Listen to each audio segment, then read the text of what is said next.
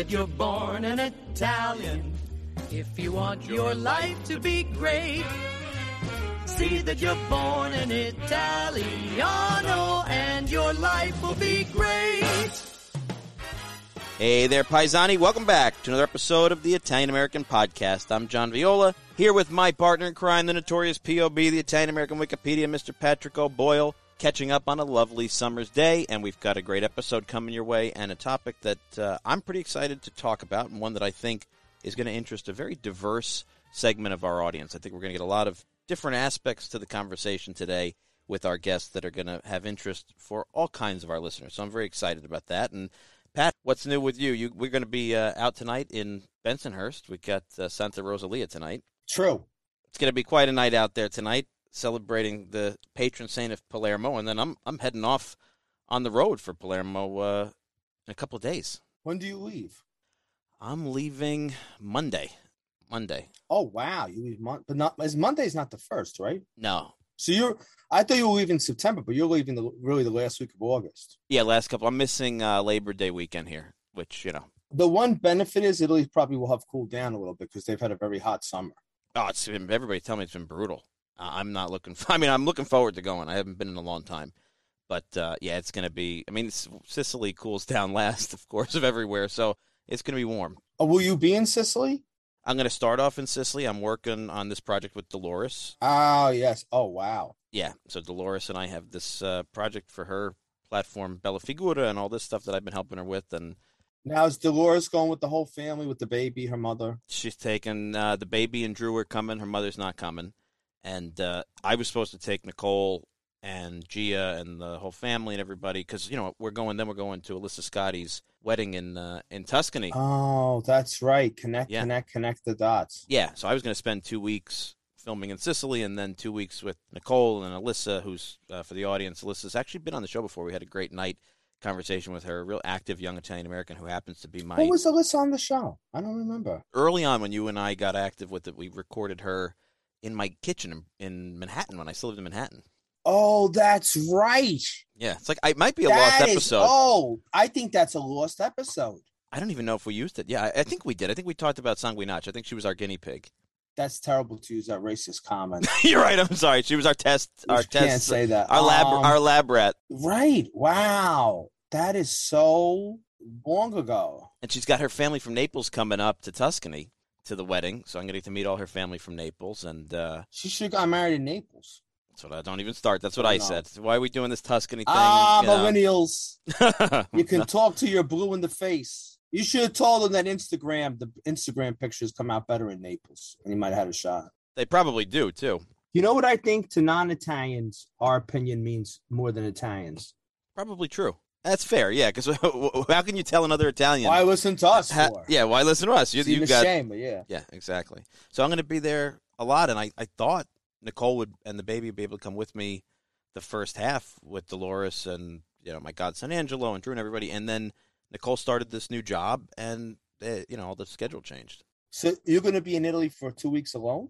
Well, now it all changed. I'm going to be in Italy filming. Instead of 2 weeks, we're going to be filming for a week, and then I got to come back and fly back. Only you? Yeah, and I got to travel with the backpack. Why? Because we're going to the islands, Salicudi. Dad, are you serious? Yeah, I swear to God, I can't bring the big luggage because the That's ferry... not true. It's Italy.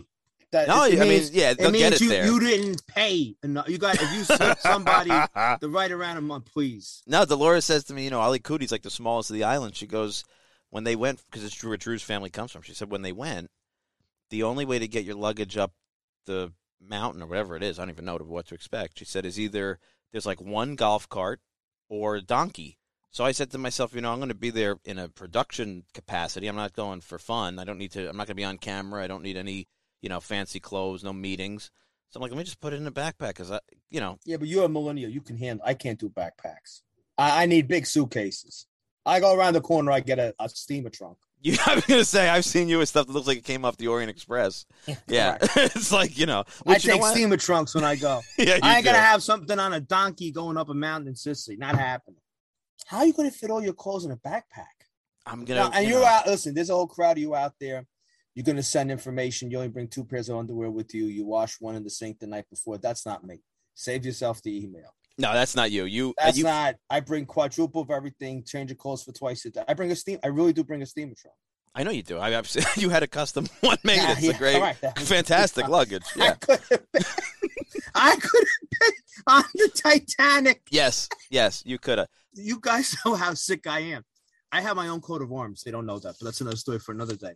But I got luggage. Who did I get the luggage from? That big, huge trunk? Canada? No. No. Where did it? My brother found it. Oh, Penguin. Penguin, yes. I have a huge Penguin case. And I got it in the blue that matches the back of my arms. And I was going to have the gold put on the front, like customized. That's too phone, especially when you're traveling. The noble trunk. You're gonna a noble trunk is just.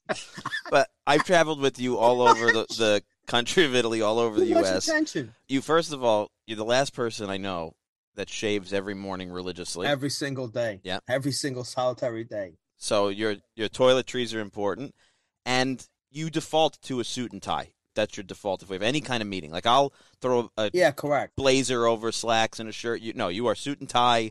You've got everything coordinated. So yeah, you're particular about your fashion. I'm either in shorts and a t-shirt, yeah, or I'm dressed. But I come from 3,000 years of Catholic school. Yeah, 12 years that I was in a suit. I had a tie and a shirt on my whole life. Yeah, from first grade all the way till I graduated high school. That's why when I started college, I was all thrown off because I never had to dress myself. Not physically dress myself, but like wearing clothes. Coordinate. Though if I asked my grandmother to dress me, she would have dressed me. But that's like the royal dress. You know, my grandmother, they're going to get a kick out of this. My grandmother would lay my towel out in the morning. Oh, yeah, I could believe that. And she would lay my underwear out on the bed while I was taking a shower. And then she would put the toothpaste on the toothbrush for me. That's honest truth. That's so great. I was raised to be a prince. I don't have the title, but. Yeah, that's the Italian grandmother. That's the nonna, right? That's how everything goes. I mean, I was mentioning that one time. My mother said to me, the reason she put the toothpaste on a toothbrush for you was she thought you wasted too much.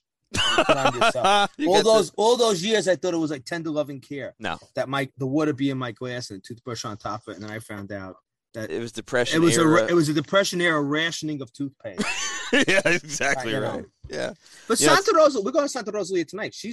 She's patron of Simango, our people. She's patron of. That's right. And she's patron of another town in the Cilento. Now she predominates Sicily, correct? Yeah.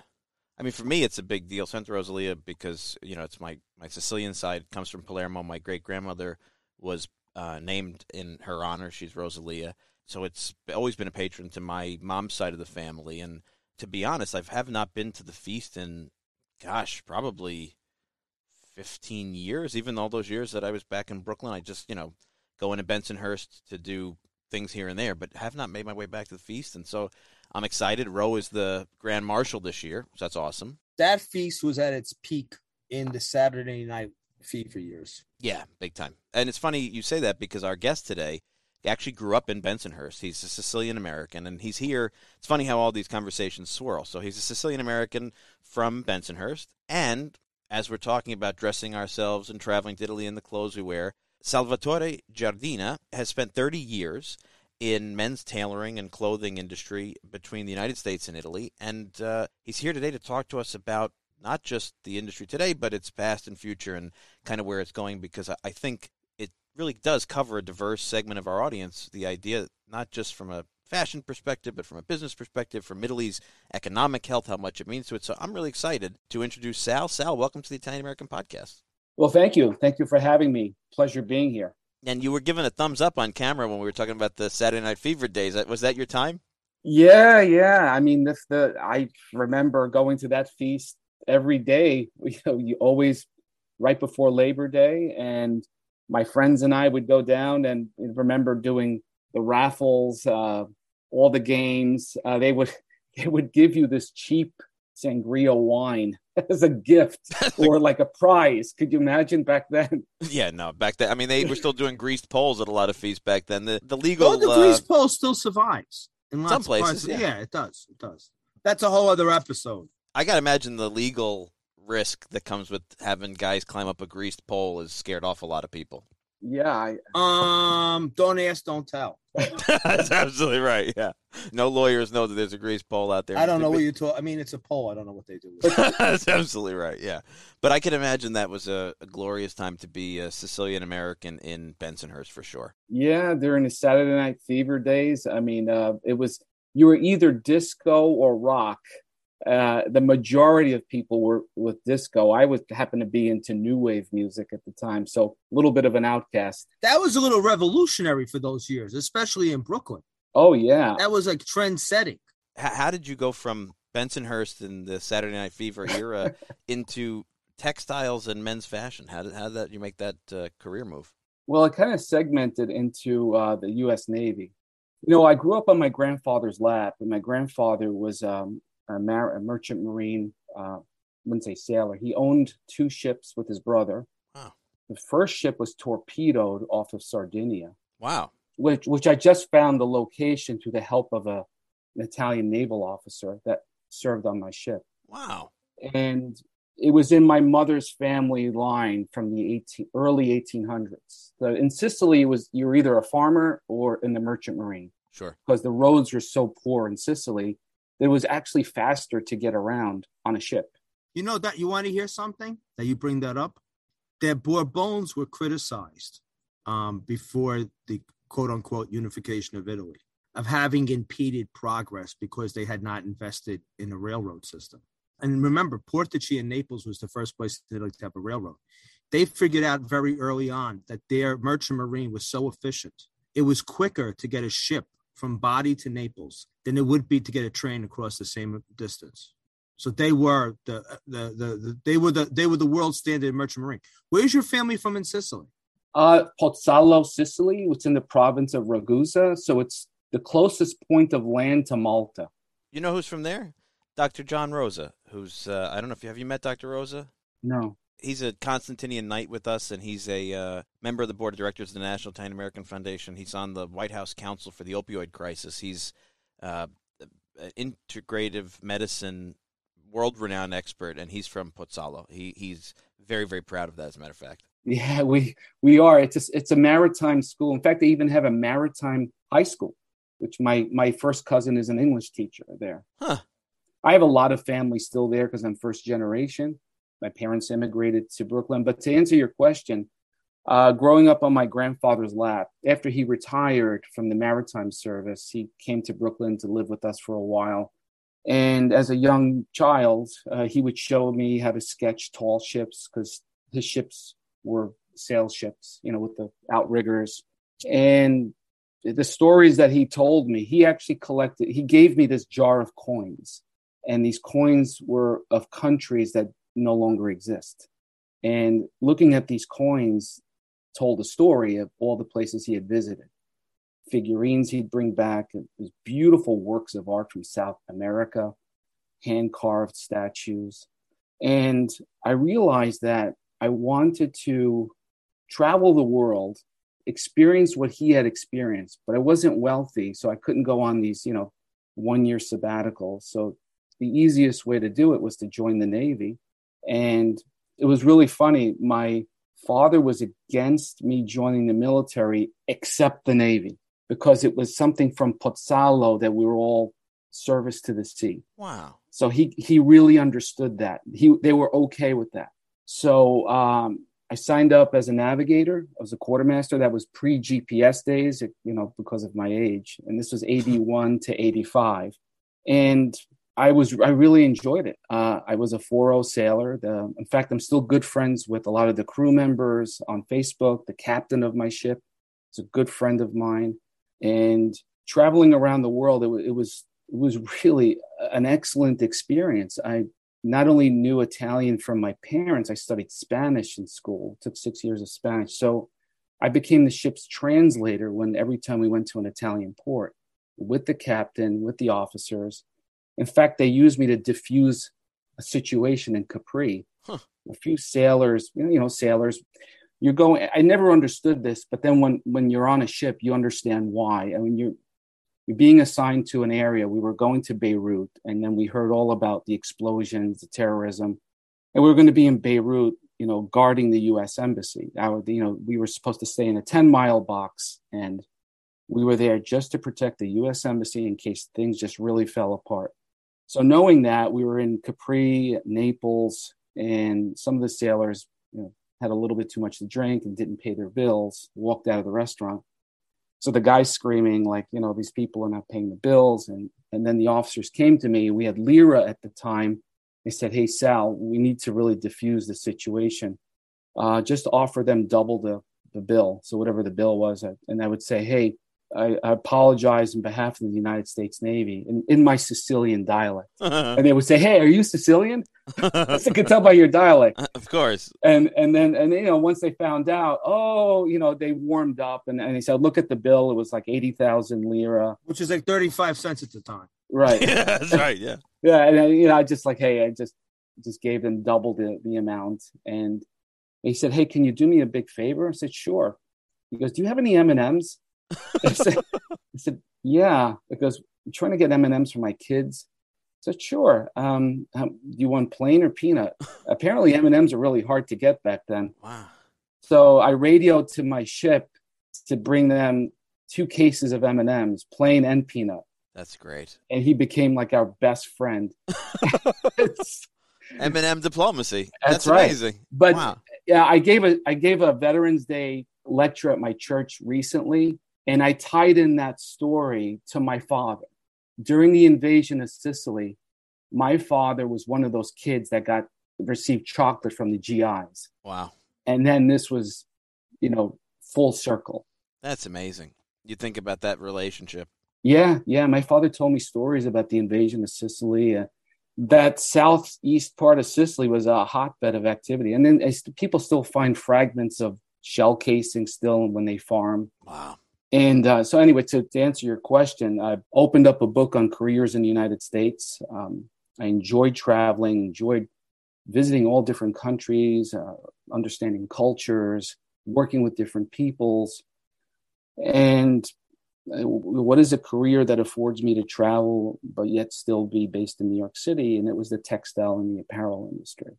And it was true. So I went to FIT, applied, was accepted. The captain actually had asked me, they pick 80 sailors a year to go to the Naval Academy, promising sailors. And wow.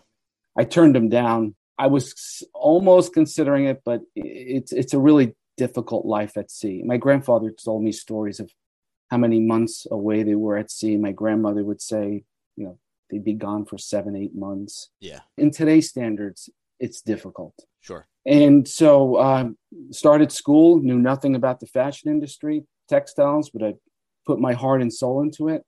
And then 6 years later, they had asked me to teach a class. And I said, I never took any classes on teaching. They said, "You know a lot about textiles, Sal, so give it a try. Here's the syllabus." And that's a class you still teach? Or? Yeah. Wow. How about that? I actually write curriculum for the school as well. It's funny you say that because my wife made the transition from auditing to fashion, and now she's in this sourcing and textiles, and that's what she does. And you think somebody goes to school for fashion and they just sort of draw and come up with, you know what I mean? Like, what's the majority of, yeah, wacky things to do. But like, so much of what she did was technical, and the weaves and the materials that go into this stuff. I don't think we, particularly in an age of fast fashion where we throw stuff out, we get these disposable clothes. I don't think people spend time thinking about the material that they're using, how it's sourced, where it comes from, how it impacts the environment, the economy, their own experience of it. I mean, there's so much engineering to this stuff. Absolutely. I mean, and the engineering is incredible because fashion is all about consistency, because you want to make sure that the fibers are consistent. If the fibers are consistent, the yarns are consistent. And then if the yarns are consistent, the fabric is consistent. When you have defects in fabrics, it's because there's deformities either in the yarn or in the fiber. And how do you make sure you have consistency is through engineering and making sure you weed out natural fibers that are consistent in length and width. Same thing with synthetics. Synthetics are a little easier because you can regulate how thick or thin the fiber will be in the length. But the challenge is always on the natural fibers, because it's a living, whether it's a plant or an animal, they have different thicknesses. Even the sheep will have different thicknesses of wool depending on the part of the sheep. So it's sort of like you have a cow, for the vegans out there, I apologize, but when they cut up a cow, there's all different cuts of meat, right? Yeah. Tenderloin. The same thing with the sheep. The different parts of the sheep on the wool is a little thinner, a little thicker, depending on how the sheep is raised and in the environment. Helps a lot. Another day is here, and you're ready for it. What to wear? Check. Breakfast, lunch, and dinner? Check. Planning for what's next and how to save for it? That's where Bank of America can help. For your financial to-dos, Bank of America has experts ready to help get you closer to your goals. Get started at one of our local financial centers or 24/7 in our mobile banking app. Find a location near you at bankofamerica.com/talktous. What would you like the power to do? Mobile banking requires downloading the app and is only available for select devices. Message and data rates may apply. Bank of America N.A., member FDIC. Let's talk a little bit about that. And, as I understand it, right, as somebody who spent many, many years as a professional wearing a suit every day, and this goes for men's fashion, women's fashion, everything, right? The kind of common understanding was that textiles from Italy are some of the highest quality in the world. But can you explain to us what textiles actually do come from Italy? Because not everything comes from Italy, right? Like, you're not getting Italian cotton and things like that, are you? Oh, yeah. Oh, you are? Yeah. So what comes from Italy? Like when we go out and people go out and buy their clothes, if you want to buy Italian-sourced textiles, what are you looking for? What first comes, like in my industry, in men's, what first comes to mind is wool. And so even though the sheep are not in Italy, the sheep are generally raised in New Zealand or Australia. And a lot of the Italian mills will actually own sheep farms in Australia to control their supply chain. Wow. Yeah. That's very Italian. I'm not surprised. Yeah. It's amusing, but it's not surprising if you know Italy. Yeah. And the same thing with cotton. Albini, which is one of the mills we had visited in June, they own several cotton farms, like in Egypt, for example, because they know that in order to guarantee your supply chain, you need to go to the source. And because if you're relying on a country like what's happening now with China, where people are relying on China, then you've got the COVID crackdown, you've got the government behaving badly. And all of a sudden, people that were relying on China are experiencing supply chain problems. Now, if you have your own farms, you can control everything. Like going back to China with the Uyghurs. Now, when you buy fabric from China and it's cotton, you have to make sure that it's not from Western China that could have possibly been made in a concentration camp, or people who were interned. How sick is it that we're even having this conversation? Well, that's what I'm saying. How sad in 2022 that you have to be careful you don't source your cotton from a concentration camp. The fact that you even have to think about something like that is just sad. You have to, unfortunately. Yeah, sure. And that's why people say, well, Italian fabrics are expensive. Well, there's a guarantee from fiber to fabric that not only are well-qualified, well-paid people processing the fabric, it's, eco-friendly in certain respects. And it's sort of like buying DOC and DOCG wines. Yeah.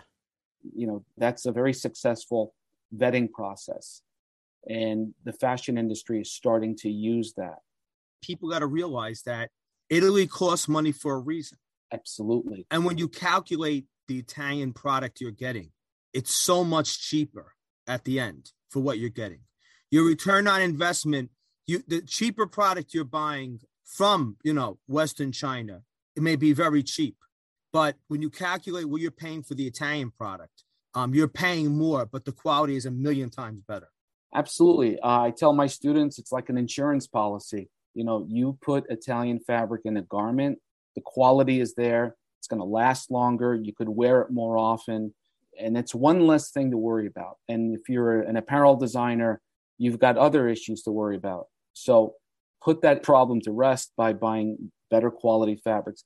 And there were companies in the past that were, I don't want to name names, but these are large companies, apparel companies that are online. They were buying fabric from Asia. Yarns are breaking. People were returning the garments. So what happens is it's not only a financial loss, it's a loss of reputation. Yeah. So all of a sudden your customers are like, what are these people selling me? This apparel company then went straight to Italy and said, look, I can't pay the full price, but I could certainly give you 500,000 meters, and we narrow it down. We're not going to choose complicated patterns. We'll choose solid patterns. We'll make it easy. The Italian mills were able to negotiate a better price, and the quality problem disappeared. It's funny you talk about the mills, because this is something I'm learning from Nicole's experience, right? We don't think about this when we buy clothes. Like you say, it's got to be sourced, either natural or synthetic. It's got to be standardized. It's got to be woven into a material. Even weaving the materials nowadays, right, because there's so many diverse materials, so many blends, you need very specific machinery for this stuff too.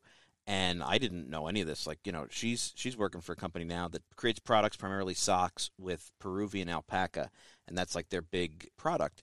But there's only so many mills around the world with the machinery capable of either weaving the alpaca into usable material or constructing the stitches necessary for these things. And she was telling me that one of the mills out there in the United States could only find the machinery it needed for these very complicated processes in Italy.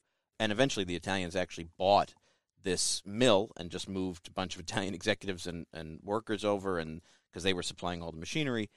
But another area that you don't think of around Italian excellence is in machine making and in creating these mills, these machines, the sewing. Oh, yeah. Yeah, for example, making denim. Like today with all the advanced Italian machinery, and now there's a big push because of the problems of COVID and supply chain. Now with the advanced Italian machinery, I can make a pair of jeans sewing-wise in 5 minutes. Wow. So now the reason why making denim overseas was profitable is because of the amount of time it took to sew, coupled with low wages. Now you've got denim that could be made with low skilled labor. So you can literally get someone off the street and train them in 2 days to use this machine and make a pair of denim in 5 minutes. And a lot of companies like in Germany are buying this machinery and already making denim, say, back in Germany. And those are Italian machines. Italian machines, yeah. That's an area that Pat and I had a conversation with the Consul General in New York a month or so ago about something similar, and the idea that, people from both the general public perspective as consumers, but also in manufacturing, startups and things like that, I don't think they realize how much impact Italian ingenuity has on all of these different stops along the supply chain. That's an area that Italy is incomparable around the world in creating these machines and outthinking the problems of supply and of production. It's a huge part of the Italian economy. Oh, absolutely. And then there's one silk mill in Como called Ratti, and Ratti sort of kind of developed a system that made them permanent. In other words, weaving, say, silk in Italy is expensive. So what they do is they get the silk fabric imported, and what they do is they print in Como. And what they do is they assign a designer to a customer. And these people make for all the top level names of Milan, Rome, Paris. When you walk down Fifth Avenue on those high-end boutiques, chances are that those scarves were probably made by this company. So what they do is they assign a designer. They sit down with the client, and what are you thinking? Well, I'm thinking of, like, for example, one client had this idea of a particular event. So the designer of the mill sits down, sketches out what they believe is the interpretation, and then the client approves it or works with it and says, okay, let's change this, let's change that. That could never be done, say, in Asia, because what you're doing is you're relying on Italian creativity coming from the Renaissance. Yeah. So that could not be outsourced. That design and that way of producing these garments or accessories is so unique that it's impossible to get that sourced overseas. Something you make me think about when you say that, right? This idea of Italian creativity that I think Barzini called that fine Italian hand, Mm-hmm. One of the areas that we're always reading about and hearing about, particularly in menswear, is the Italian artisanal tailoring, right? I always tease Pat because we have a friend in Naples who's a master tailor, and for years he would say to us, "Oh, you have to take the time, and next time you're here, I'll make you a suit. It's going to be better than anything you've ever had." And I'm not a patient guy. Like for me to sit and be measured, and I can't do that multiple times. Pat, you love anything custom made. You have the patience for it, right? Shoes made to measure, suits made to measure. But you went to Don Salvatore Argenio. You had the patience. We were there together. You got measured for the suit. Yeah, he's my tailor of choice. Yeah, but it's like indestructible, that suit. It's magnificent. I mean, pull, you're putting the horns. Yeah, you're right. You're gonna rip you're gonna split your pants. Rip in half. I know, but it is. It's a totally different product. Oh, though. Here we go. No, it's the worst suit ever. No, it's terrible. Yeah, hold off the horns. Yeah, sure. Thank you. Oh, you got a great suit. Oh, it's so indestructible. Yeah. And tomorrow it'll fall apart. I'm not answering that question. Okay, you could go off. No answer on the question. That's how I like it. Sorry, I'm liking your suit. 101. Well, let me just say. I'm getting like chest pains now. I think the Italians do it better than anybody.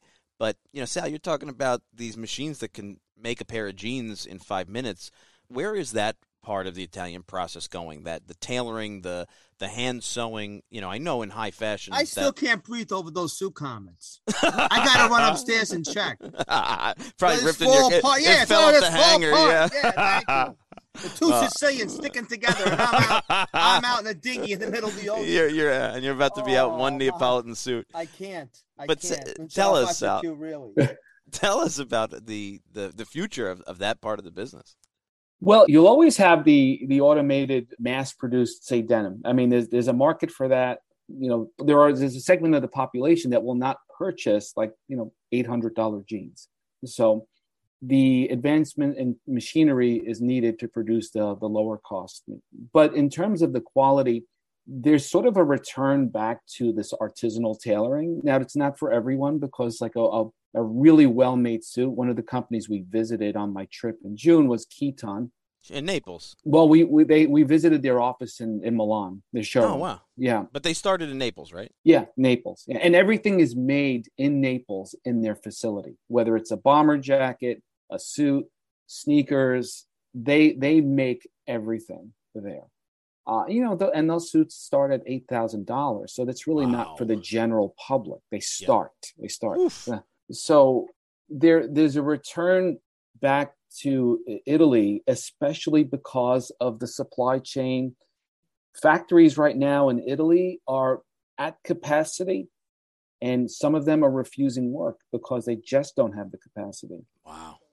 So in Italy, it's not just about the artisanal tailor. You have high level, like handmade is the top, say like Keaton, Attolini. Then you have mid-level, and then you have sort of a lower level. In the past, the lower levels, the companies that made the lower quality garments went out of business because a lot of that work got sourced in China. But now companies are coming back that used to make, say, garments in Turkey, or, there were people making garments in Ukraine that were in a hurry to get out of Ukraine for obvious reasons. So now taking garments, the garment production from Asia back to Italy, settling on a little bit higher price, but you're getting made in Italy. Like in a lot of the retailers in the United States in menswear, the label of choice, the country of origin is Italy. So you can charge more money. The retailers know that when they present the garment to their clients and it says made in Italy, all of a sudden there are a lot less questions asked because it's implied that the quality is very high.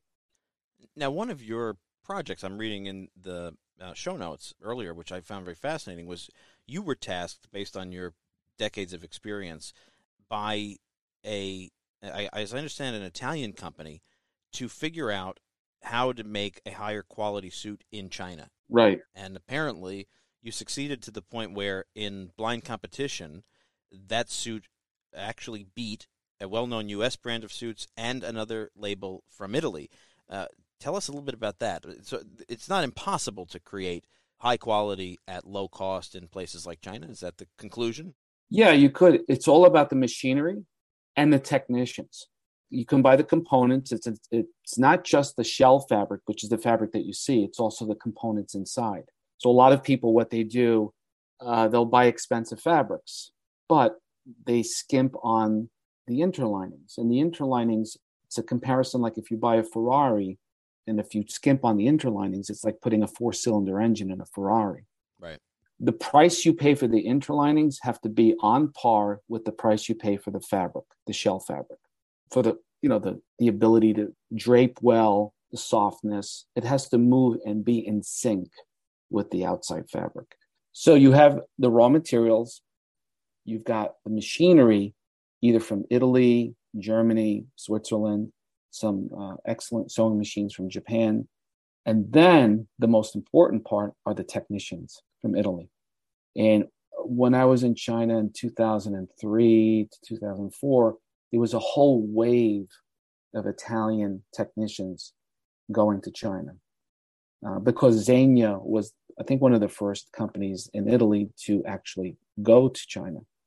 My friends were ex-employees of Zegna, and they were the ones, they were charged with a feasibility on opening up a factory in China. And that factory is still there. It's a matter of really training, getting the technicians, because you can have all the ingredients in the world, just like a good chef.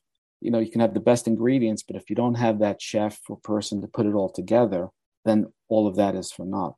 So it was really the Italian technicians that came over that showed them how to properly put a sleeve in, how to press the lapels, how to give the garment the softness that it needs to replicate what they make in Italy. That's really fascinating in in a globalized world, how you can sort of reinterpret even the idea of made in Italy, right? Because is something made in Italy if it's Italian materials, Italian technicians, Italian training, Italian mindset on these things, but it happens to be done by Chinese labor in a Chinese factory? I mean, it's not like the old days where you saw a label on that said made somewhere and you figured, well, most of that process came from that place. You know what I mean? Now it's a very complex idea. It's like you said, the idea of DOG, labeling these things is complicated. Yeah. I mean, and even in China, just like Italy, there are factories that are expensive that do really high quality work, and there are factories that make, low quality. Yeah. So wherever you travel around the world, wherever they make apparel, it's, there's always a segment of high quality, middle, and low, everywhere. Now, as I understand it, the idea of a Neapolitan cut suit, I've looked really deeply into what makes a Neapolitan suit, the way the shoulders lay, the way the pockets are, the lack of lining in a lot of it. It's very soft and unstructured. And when you kind of get into that and then you put on one of those jackets, you're like, wow, this really is different, right? But I also see you and I share a Sicilian heritage, and I spent a lot of time trying to figure out. I was waiting. Excuse me. To all my non-Sicilian friends out there, just one question that's important to me. Across the room, they find each other. Well, yeah, we do. So I had found that I think there's like a few tailors still in Palermo that have what is, I guess, traditionally a Sicilian cut, which is a little bit different. Do you know anything about that? Not much, because it's not terribly popular in the United States. Mm-hmm. I do know one thing about Italian tailoring. The further south you go, the lighter the garment becomes. And that is due to the climate. Sure. So when you buy like suits in Milan, they tend to be sturdier, more robust. And as you go south, to middle, to Rome, south of Rome, it becomes lighter and lighter. The Neapolitan cut, one of the main features is the high armholes. Having a high armhole gives you the freedom of movement in your arm.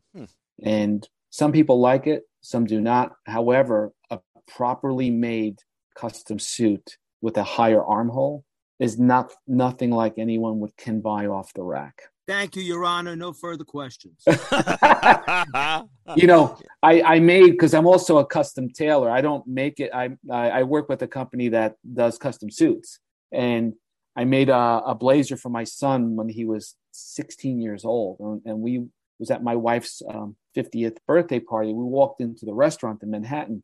And my friend said, "Where did your son get that? I mean, that looks like it was made for him. It fit him perfect." They said, "Yeah, I made that blazer for him."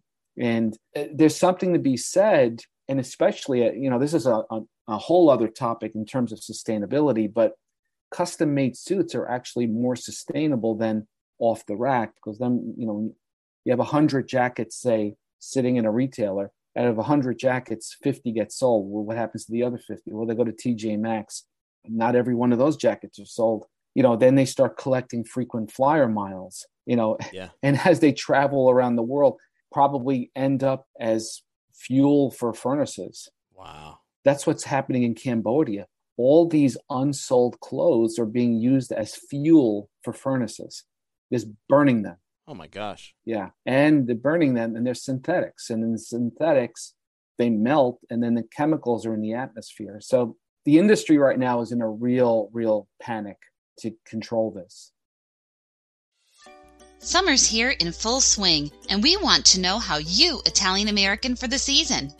The Italian American podcast is partnering with Mediaset Italia for an exciting giveaway. Just snap a pic of your most Italian American moment this summer, post it to Instagram, and you could win an exclusive Mediaset Italia picnic pack.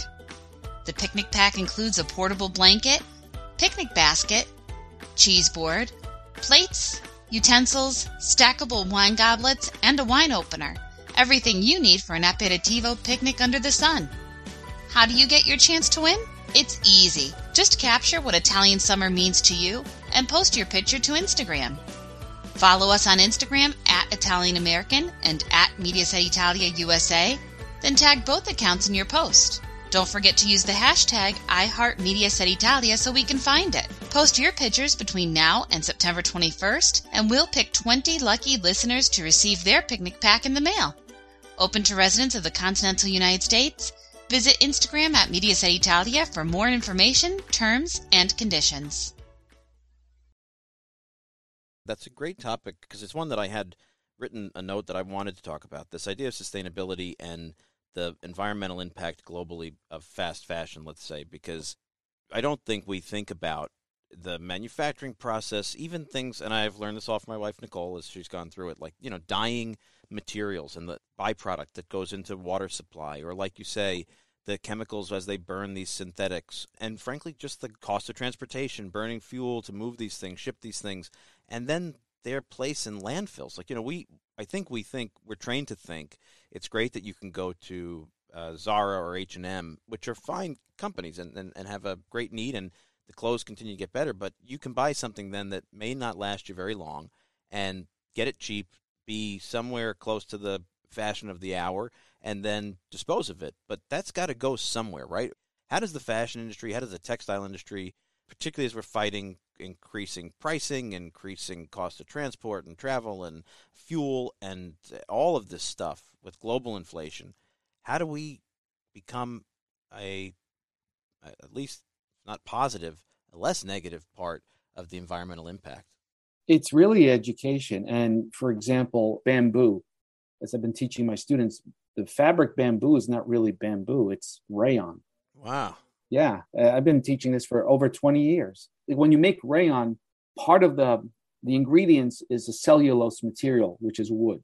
So they chop up wood, they mix it with chemicals, caustic chemicals, and liquefies that cellulose. That's fed through a spinneret, which looks like a miniaturized shower head, and you have fibers, just like you make spaghetti. And so what happens is, instead of using wood, they use bamboo, because the bamboo fiber is not long enough to be spun into a yarn. So fibers have to have a certain length to be able to be twisted together to form a yarn. A naturally sourced bamboo fiber does not. And for apparel, at least, they might be able to spin it to make, say, carpet backing, but not enough for apparel. So what they do is they substitute bamboo for wood. They then go through the process, mix it with chemicals, liquefied, goes through the spinneret, and all of a sudden they call it bamboo. Well, no, the U.S. government says you've got to call it rayon from bamboo. I had called the Wall Street Journal on this years ago. I had mentioned that the fashion industry is really, at that point, was the blind leading the blind. And you should really write an article about this to be a responsible journalist. And they did. Wow. Yeah. And one of the reasons why people are fighting this is because they have not done their due diligence. They've invested millions of dollars, and now there's no recourse, because in a court of law, you'll lose. What about the reusability of some of these things that are being breaking down? That's a good point. Fibers, you cannot. It's almost impossible to have a fabric that is completely from recycled fibers because, again, the fibers are too short. You need to have longer length fibers in order to twist them together. When you recycle garments, then you're shortening the length of the fiber. So even companies that say, yes, we use recycled fabrics that are recycled, only a percentage is recycled. Because then you have to blend, say, new wool with recycled wool. And then also take a jacket, for example. The only part of a jacket that could be recycled is perhaps the sleeves or the back. The front of the jacket has fusing in it. Even though it might have canvas, once you put glue to the fabric, not recyclable. Any fabric with lycra or elastane, which is an elastic fiber that makes, say, cotton stretch, not recyclable, because then when you recycle the fabric or the fibers, the lycra and the elastane will then melt and jam the machines. Wow. Yeah. So mills in Italy right now have come up with stretch using no lycra and no elastane. What do they replace it with? It's a process. Like, for example, coiling the fibers tighter. Wow. By coiling them, you give more stretch. Then there's chemical applications you could put down that makes the fabric stretch more. That's amazing. Yeah. And wool is has a natural twist to it. So the more when you coil it, it actually wool. Like, for example, if you buy a really expensive suit in Naples, you'll never see wool mixed with lycra or elastane because the fiber is long enough and has what we call crimp, the bends and twists and surfaces of the fiber. So when you stretch it, it comes back into its natural shape. The shorter the fiber, the more stretch you need. So that's why if you make a cotton jacket, it doesn't fit the same way as a wool jacket if you use the same pattern because the cotton fiber, it's straighter and doesn't have enough bends and curves along the surface of the fiber. So this is stuff nobody would think about. Well, that's our job to think of all this. Thank goodness you are. Yeah, that's. I mean, it's to me. Besides the fact that you want to feel like you're getting bang for your buck and you're getting something that's comfortable, makes you feel good, right? That's the point of fashion, is to make you feel good as you go out and to cover all your needs. But at the same time, increasingly we're becoming aware you want it to be something that doesn't have a highly negative impact, and a lot of this stuff does. So it's great that people like you were thinking about it. Yeah, and also part of the sustainability, John, is not just about chemicals and processes. It's about the labor. Are people who are making these fabrics and garments paid a living wage? Is it 50% of their of a living wage? Is it 100%? Yeah, it's huge. For example, the company I just mentioned in Como, Bratti, they do have small production facilities, say in Tunisia and I think in Eastern Europe, but those people are paid the same as though they worked in Italy because they believe in the human capital. That's so important. And I think that forces the market, if you're paying the people the same, right? If we acknowledge that you take the totally undervalued labor out of it, prices are going to go up reasonably.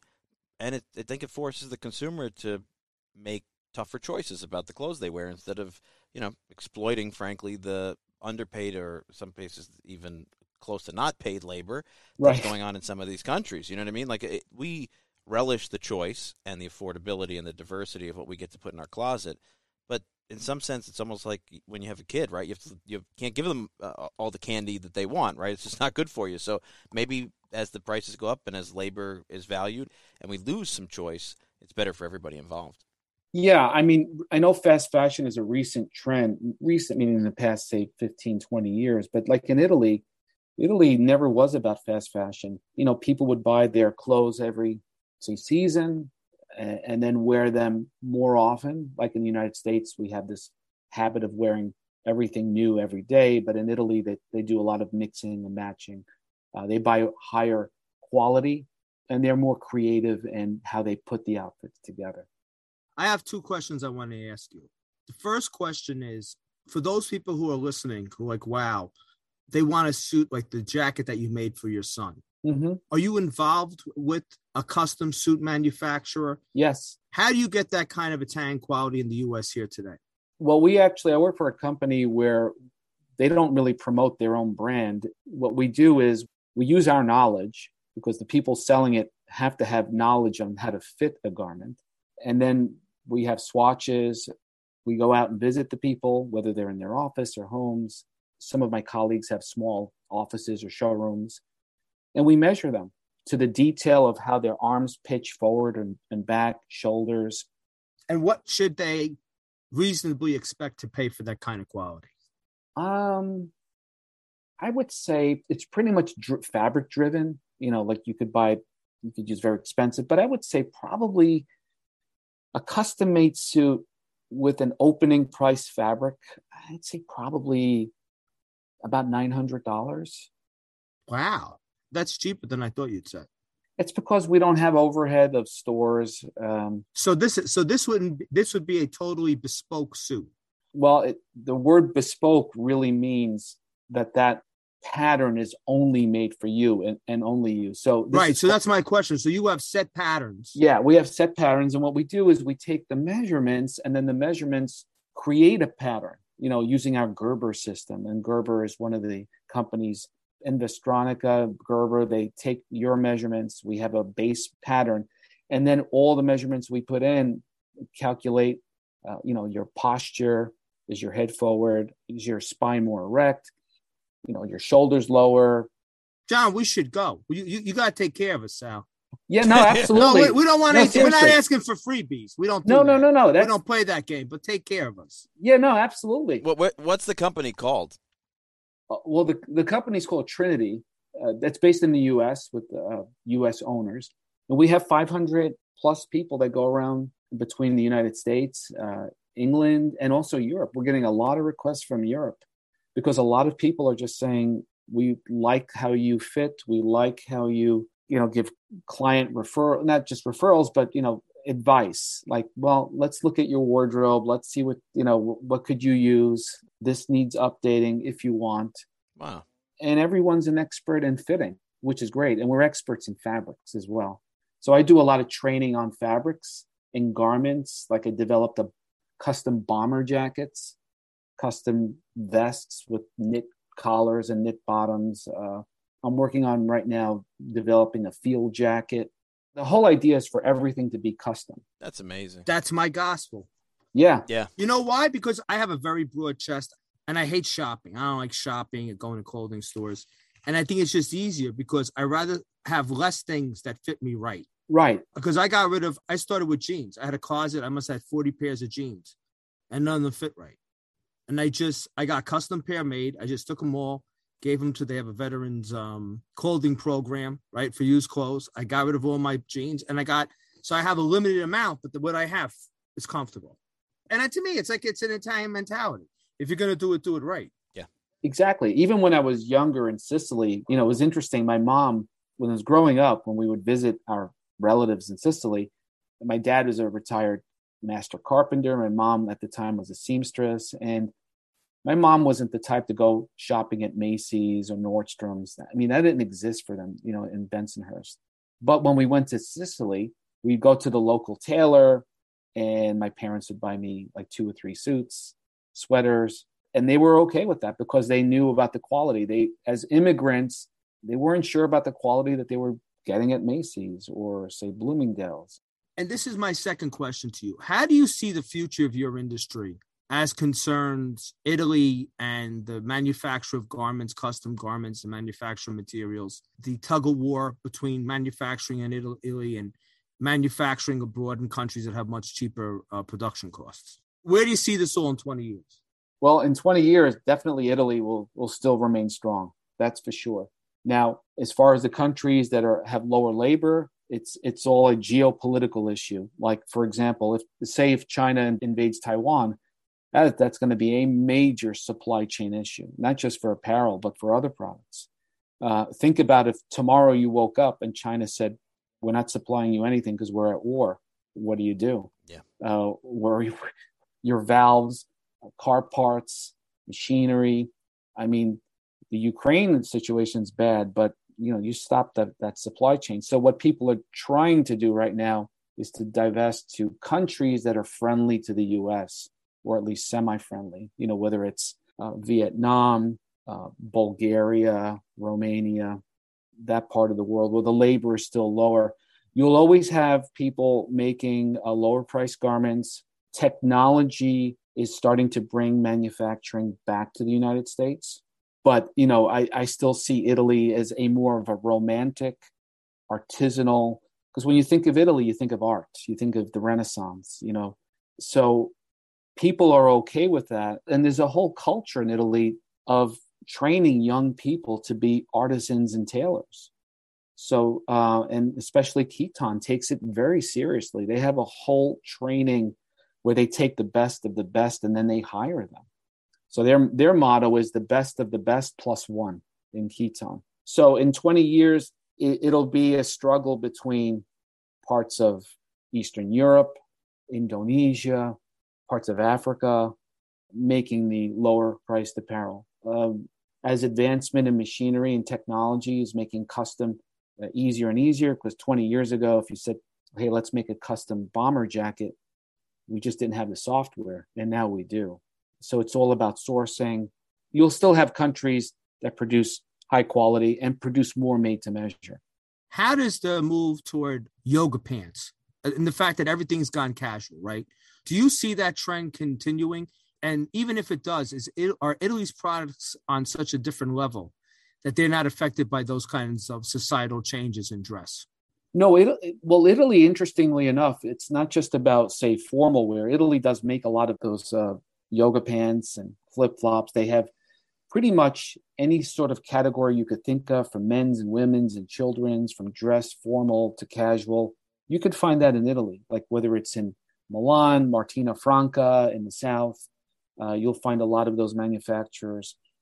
I think, though, personally, and this is just my humble opinion, when you're dressed well, you have to remember that communication, 70% of communication is nonverbal. Yeah. So when you are dressed nicely, you're telling the world that you respect them. Like when you're at a meeting, when you're visiting a mill or a client for the first time, I'll be wearing a shirt and tie with a blazer or a suit. Even though I don't have to, I do it anyway. It's because I'm showing them respect. That's the most Italian concept in the world. Yeah, I mean, listen, Bella cum bari, right? Well, yeah, like I remember, like growing up in Brooklyn, if I wore jeans, my mother would smack me and say, "Get those off." The first thing I would ask my mom if we were going somewhere to visit a relative's house, the first question was, "Can I wear jeans?" I'm sure the answer was consistently no. The answer was consistently no, because at that time, jeans was, like you wore that out in the farm somewhere. So I think really, and I have two sons, they're adults out of college, both working, and I stress heavily that they should always be dressed nicely when they go somewhere. Even if they say, well, you don't have to wear a suit or a blazer. But you know what? If a blazer or a suit is made well, it'll feel just as comfortable as a t-shirt or a sweater. I mean, to be fair, Neapolitans might be the best tailors in the world, but Sicilians are always put together. Yes. Very true. I was in Palermo, because Neapolitans, we have our sloppy side too. I was in Palermo with John and my brother a number of years ago. And we just walked into a church and there was a christening going on. And God, as my judge, I'm being honest with you, I thought it was a movie set. Yeah. I said, John, what are they filming here? I've never seen people so, and it was a normal church in Palermo. I never saw people so well dressed in my life. From the tippy toes to the top of their heads, it was stunning. It was absolutely stunning. So I have to say, there's something, Sicilians do have a very strong, and it's even shown in your architecture. You do have a sense, there's something in the Sicilian DNA pool that you do have, what's the word I'm looking for? Those things that are pleasing to the eye. Yeah. Aesthetics. Yeah. Aesthetics, yes. You reign on aesthetics. The Neapolitans reign on everything else, but you do reign on aesthetics. I mean, that's the beauty of this conversation, right? You have so many different types of art and architecture and inspiration, and just like the process of creating these beautiful garments, it's from the sourcing of the material through the manufacture, the machine. And to be fair, Italians from the Alps to Sicily have had and continue to have an amazing impact on all portions of that process. So Sal, this has been a fantastic conversation. I think our audience is going to gain a lot. So we're going to link you and your company and the show page, and everybody who's interested has a chance to see the work that you're doing now and hopefully access some of these amazing products, because it is nice to have something that is made for you. It feels different, it lasts longer, and it's great impact on our environment. And now you know you've got a great Sicilian-American guide to take you through it. So we very much appreciate you being here. Thank you very much, and great to be part of your show. Thank you. No, it's been a pleasure for us. Hope everybody out there has enjoyed this conversation as much as we have. Now you know where to source your stuff. Nothing like made in Italy, and there's opportunity at every level. So we hope you've enjoyed. Thanks for listening, and we'll see you next week. Your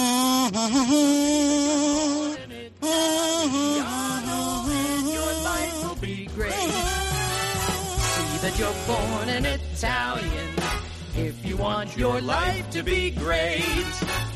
See that you're born an Italiano and your life will be great.